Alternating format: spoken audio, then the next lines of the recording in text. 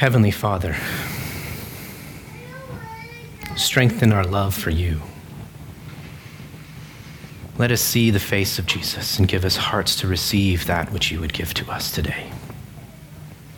We ask these things in Jesus' name. Amen. When I was in seminary about 15 years ago, I had a professor who asked a question that still resonates in my heart and mind today. He asked the question, when we were growing up, what was it in our parents' words and actions that communicated to us the most important thing or value that they wanted for us to have in our life as we grew? Was it financial security, a good career, a wonderful marriage, wonderful children? Or was it a deep love for Jesus Christ? I think that is what Jesus is getting to and here in this passage that's pretty difficult for us to read today. But before we get to that passage, I want to remind you that Jesus is not talking about the cost of discipleship as it will headline in your Bible for the first time to the disciples. This is the third time that he's gone over this with them. The third time is usually much more strict, much more heavy when it comes from Jesus. So in Luke 9, after he feeds the 5,000, and Peter confesses Jesus is Christ, and Jesus foretells of his death for the first time to the disciples. And he tells the disciples that he must suffer many things and be rejected, be beaten and mocked, and ultimately die, and 3 days later rise from the dead. After this, Jesus says to them in Luke 9, verse 23, "If anyone would come after me, let him deny himself and take up his cross daily and follow me."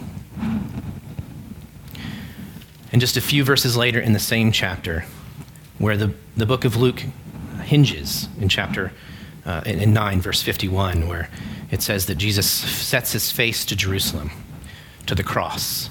He's rejected in the Samaritan village that he visits. And right before he sends out the 72 disciples to go into the towns and villages he will visit on the way to Jerusalem to prepare for him to visit, he confronts 3 of the followers on the road with their questions and with their desire to follow him. The first one says, "I will follow you wherever you go." Jesus says to him, "Foxes have holes, birds of the air have nests, but the Son of Man has nowhere to lay his head." The next, Jesus tells the other one, says, "Follow me." But he says, "Lord, let me first go and bury my father." Jesus responds to him by saying, "Leave the dead to bury their own dead, but as for you, go and proclaim the kingdom of God." And another says, "I will follow you, Lord, but first let me say farewell to those at my home." And Jesus responds to this man, "No one who puts his hand to the plow and looks back is fit for the service in the kingdom of God." So now when we come to this third reading of the cost of discipleship, there are 3 verses I really want to kind of look into and pour into and what Jesus is saying. The first, "If anyone comes to me and does not hate his own father and mother and wife and children and brothers and sisters, yes, and even his own life, he cannot be my disciple." The second, verse 27, "Whoever does not bear his own cross and come after me cannot be my disciple." And the last in verse 33, "So therefore, if any one of you who does not renounce all that he has cannot be my disciple." So first, let us look to Jesus calling us to an uncompromising love. Jesus does not talk about hate very often in a way when he tells us we need to hate. Most of his verses are about love and loving others. And so I want to first look at how he tells us to love. We said today in the summary of the law, right, which comes from Matthew, when Jesus is asked, what is the greatest commandment? He says in Matthew 22, 37 through 40, "You shall love the Lord your God with all your heart and with all your soul and with all your mind. This is the great and first commandment. and a second is like it. You shall love your neighbor as yourself. On these two commandments depend all the law and the prophets. Earlier on in Luke, when he's giving in the Sermon of the Valley, which is the Matthew's Sermon on the Mount, Jesus tells us to love our enemies. He says in Luke 6:27-28, "But I say to you who hear, love your enemies, do good to those who hate you, bless those who curse you, and pray for those who abuse you."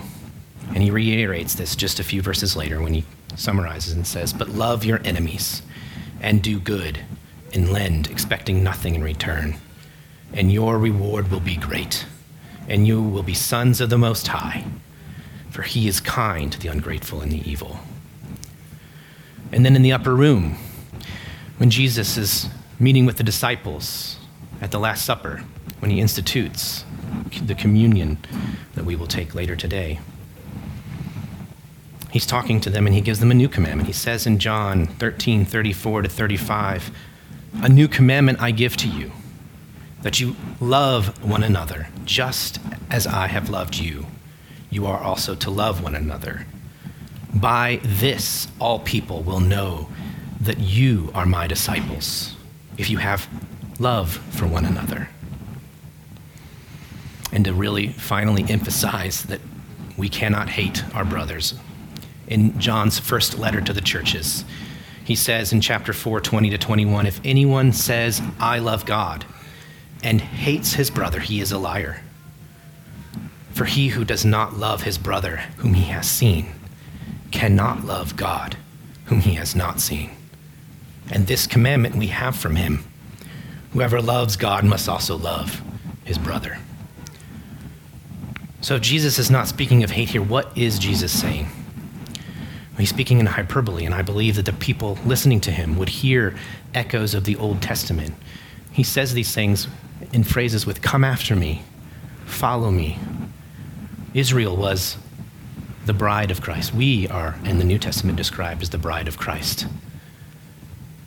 But when Israel went after other gods, when they followed Baal and Ashereth, the Lord called them a whore and a prostitute. They had a divided love. God was not first and foremost in their love. And all the things came crashing around them when this happened. Their loves were disoriented. This is what Jesus is speaking about. He's talking about what is first and foremost our love for him. We have other examples in the Old Testament. I'll give you two. One, we'll go all the way back to the Garden of Eden. There was the tree of life that Adam and Eve were given in the garden to eat from, to receive life. And there was the tree of the knowledge of good and evil.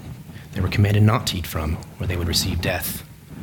Well, they listened to the serpent, were deceived by him, and they chose to become like God, even though they already were built in his image, to eat from the tree of the knowledge of good and evil and to bring death into the world, to love themselves and desire to be in that place. And in Deuteronomy, it tells the kings to only have one wife. But Solomon, who started out as a good king, asked for wisdom, built the temple, ends up with many, many wives, who leads him astray because of their worship of other gods. Jesus is speaking about this in hyperbole when he says to hate. He wants us to first and foremost love him, because in loving him, we can love others. John sums this up in our ability to love in his first letter in verse 19 of chapter 4. We love, not we love something. He says we love because he first loved us. Our ability to love comes from Jesus, and so we must love Jesus in order to love others. When Jesus is our first love, our primary love, then our loves for others is rightly ordered. We can love our families best when we love Jesus first. We can love our neighbors best when we love Jesus first. We can love our enemies when we love Jesus first.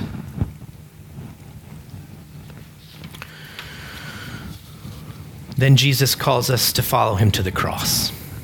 He says in verse 27, "Whoever does not bear his own cross and come after me cannot be my disciple."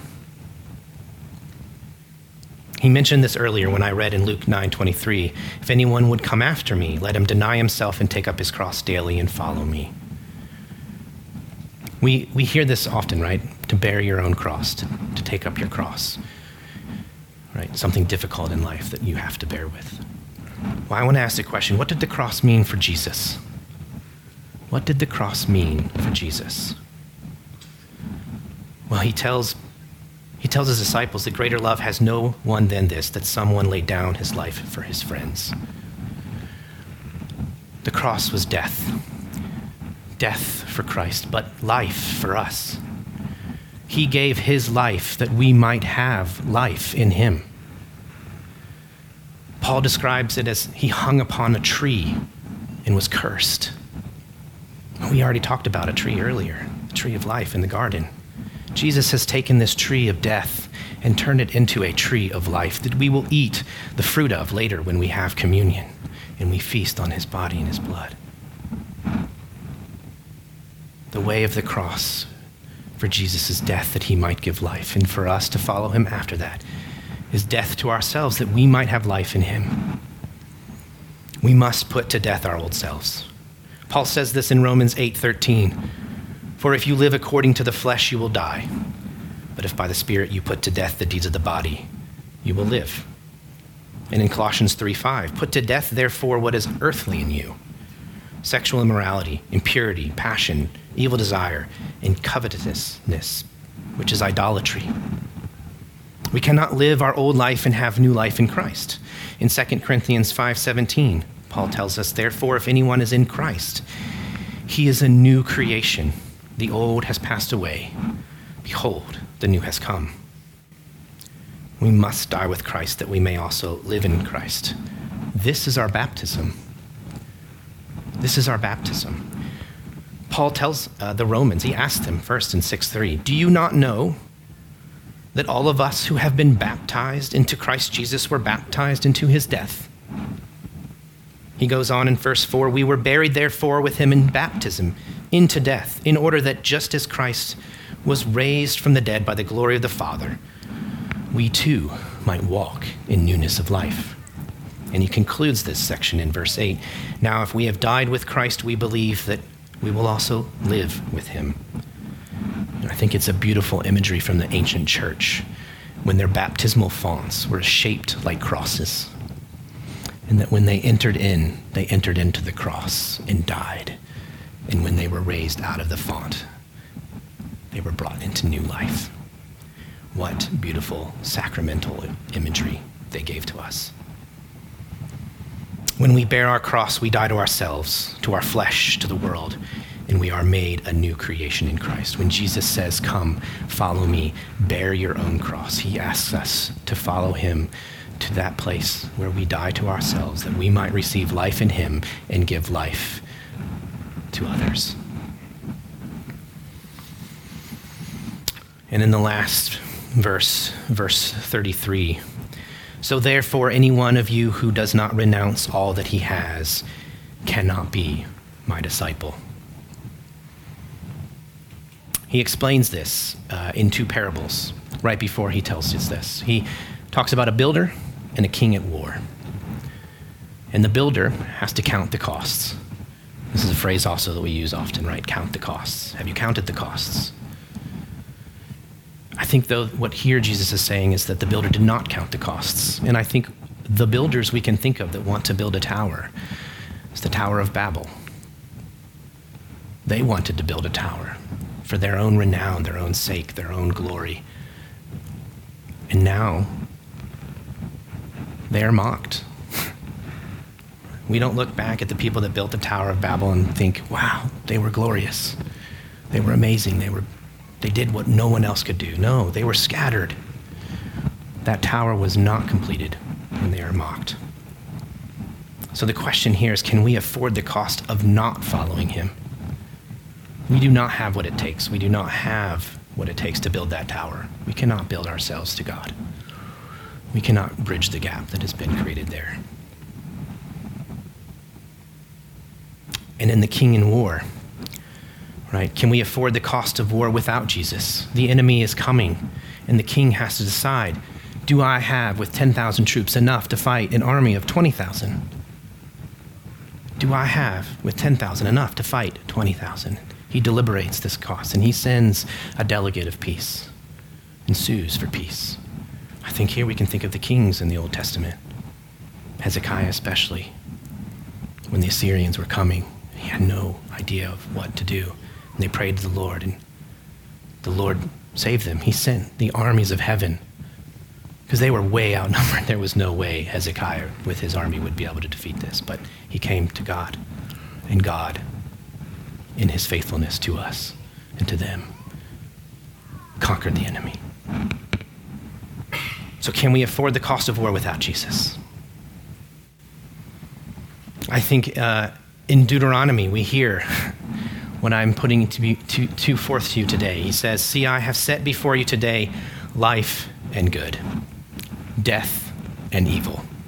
If you obey the commandments of the Lord your God that I command you today, by loving the Lord your God, by walking in his ways, and by keeping his commandments and his statutes and his rules, then you shall live and multiply. And the Lord your God will bless you in the land that you are entering to take possession of it. But if your heart turns away, and you will not hear, but are drawn away to worship other gods and serve them, I declare to you today that you shall surely perish." Jesus speaks of this in other places as a yoke. We cannot live a yokeless life. We will be yoked to something or someone. Jesus says, "Come to me, all who are heavy laden and burdened, and I will give you rest. For my yoke is light and my burden is easy."